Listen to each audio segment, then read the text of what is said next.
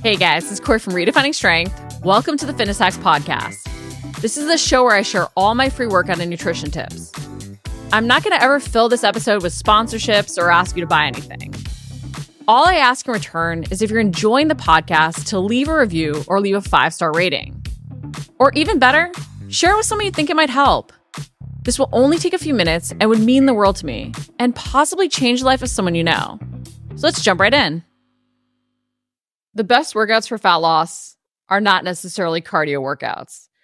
They might actually be strength workouts. And it's because even though your goal may be fat loss, you want to focus on building muscle with your workouts. So often we do think of them just as a chance to burn more calories. And this is ultimately what sabotages our long-term success because you cannot exercise your diet. You can't just try and burn more calories, create the deficit through your training alone. You need to adjust your nutrition. So if you want fat loss, you got to adjust your nutrition. But then when our workouts complement it and all the systems work together, we see better results faster and lasting results.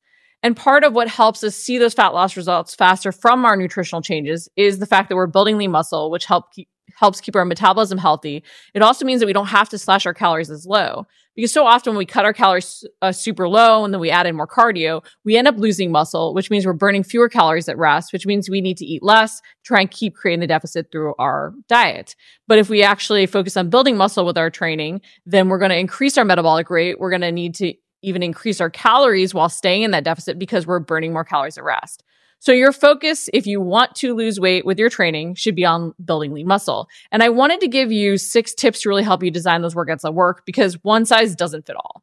And we do have to recognize too that it's not cardio or strength. There's a whole spectrum and continuum we can really work on or work along as we're designing our workouts. So just remember that you can get cardiovascular benefits while improving your muscle mass and doing that strength work. And you can also be improving your cardio and also build strength in that aspect too. So there's a lot of different ways you can design to make it really work for your time, your schedule, your goals.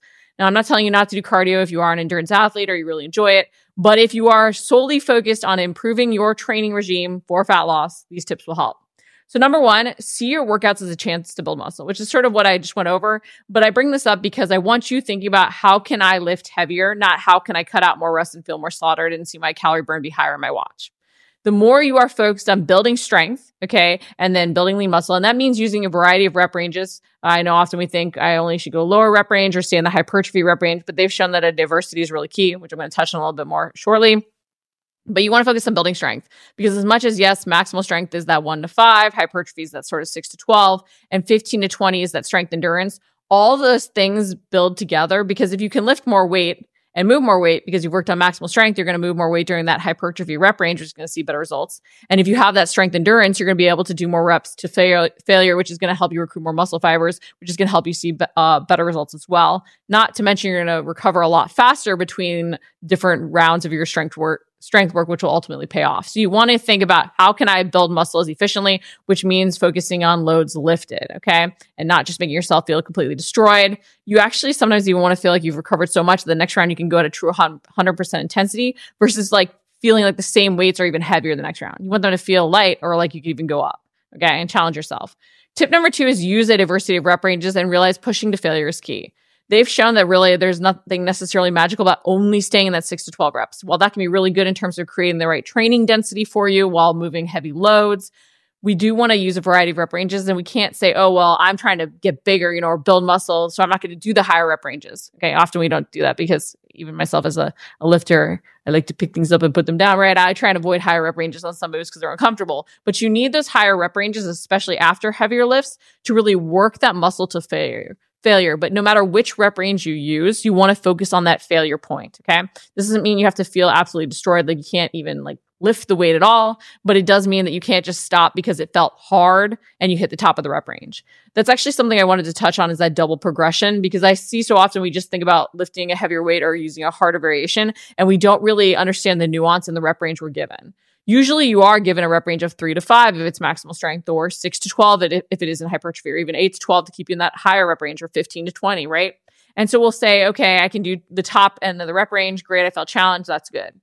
But if you can do that top end of that rep range at any point with any weight, you need to go up in weight the next round until you hit even a weight, especially the more experienced you are, you can barely do that bottom end of that rep range. And maybe even on that final round of that week, you can't do the bottom end of the rep range. Like I love when a client hits 8 reps consistently. And on that final round, they can't do 8 without a rest pause where they do 6 and then pause and do 8 or 2 to get that 8. Because that means that they really maxed out with that load and took it to failure. And so the next week I might have them stay at that and they might get 9, 9, 9, and then finally hit that 8 on the last one, right? And then once they work up in that rep range, then we might add loads from there as well. Depending on how advanced you are, how much you really want to work on that maximal strength, and you feel comfortable with your form and recruitment patterns, you might stay lower in that rep range consistently, making sure that you're always sort of adding weight to max out only a rep or two above the bottom. But if you're hitting that top end of the rep range, I can tell you right now, no matter how hard it feels, you need to go up. Okay. And if you can still hit it, go up again. But don't fear also with this, when you're doing the 2 different rep ranges or multiple different rep ranges, doing the back to back. You want to think about, yes, potentially lifting heavier, doing more compound movements with the lower reps because you can move more loads. And then as you go over your workout, potentially doing more isolated movements for the higher reps or for the stubborn areas. But you can also think about using things like compound burners where you're doing that, hypertrophy rep range of even 8 to 12 reps for a compound movement where you're going heavier, followed by a higher rep move where it's more isolated, because then you're really working a muscle group to failure. And that work to failure is going to create that muscle growth, which will ultimately help you look leaner, be stronger, functionally more fit, have a higher, healthier metabolic rate. Okay. And it becomes harder, guys, to build and retain lean muscle as we get older because the hormonal stimulus is not as optimal as it was when we were younger. Often we have to make adjustments to our fueling, but we also want to do more in our training. We need almost more of that stressor in our workouts to create the same stimulus for growth and that same muscle building response. Okay. So you got to use those rep ranges. Sometimes you got to do the higher reps, even if you only like to lift for lower reps. Okay. You can't fear them, but that doesn't mean going light for those higher rep ranges because you don't want to turn it just into cardio. No weight should ever be light. Okay. Even with higher rep ranges, it should challenge you for those reps. So it should always feel heavy for whatever reps you're doing. Tip number 3 is focus most on compound moves. And I bring this up because isolation exercises are super key for stubborn areas. We need to include them. But so often when we're short on time, we do those things and then we don't burn the maximum amount of calories we can. We don't build the maximum amount of muscle we can in that time. If you can move a heavier weight, you are going to see more muscle growth from it. Okay. With compound moves, we are using more big, large muscles all at once to move the weight. We're going to see better benefits. Okay. That's why we want to focus on those. However, yes, if you do really want to build more muscle in your arms or build your glutes or build your quads or build a specific aspect, that's where you're going to use those isolation moves to help take that muscle group to failure. Okay. But if you are especially short on time, focus on those compound movements. They're bigger bang for your buck. You're going to move heavier loads. And that quality movement of heavier loads is what is going to stimulate muscle growth, stimulate the best metabolic response. Okay. Then tip number 4, don't do body part splits.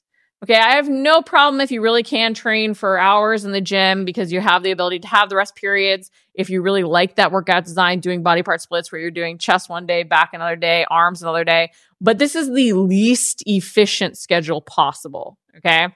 And when you're working some of the smaller muscle groups, you're really not going to end up burning as many calories in the day. And while we don't want our workouts just to be about calories burned, this isn't optimal if we are looking for efficient workouts to lose fat and gain muscle and create a better hormonal environment, especially as we're getting older. So think about how you can work more large muscle groups in each and every session.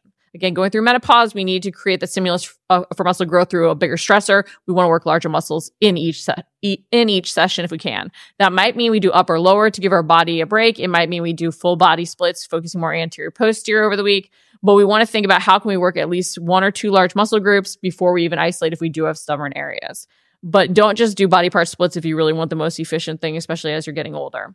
And tip number 5, use cardio strategically. So as much as I say, don't turn your workouts into cardio, as much as I say cardio is not the best thing for fat loss, even though we tend to turn to it, this doesn't mean you want to avoid it. Okay, cardio has great health benefits and it can even be used to create the stimulus for growth. And we can make it, again, on that continuum. It doesn't have to be cardio or strength. We can make our, conditioning more strength oriented, or we can make our strength work more metabolically oriented by how we include cardio. So this might mean doing more circuits where you rest an area as another area works so that your blood does get pumping as you're alternating areas, especially if you're short in time. That can be great. It can mean using intervals over just set reps and sets, because sometimes when we do an interval of work, we do more reps than we would have done how we just had 8 to 12 reps. We force ourselves to use rest pause technique and eke things out, right? It does work on that strength endurance, takes us potentially more to failure.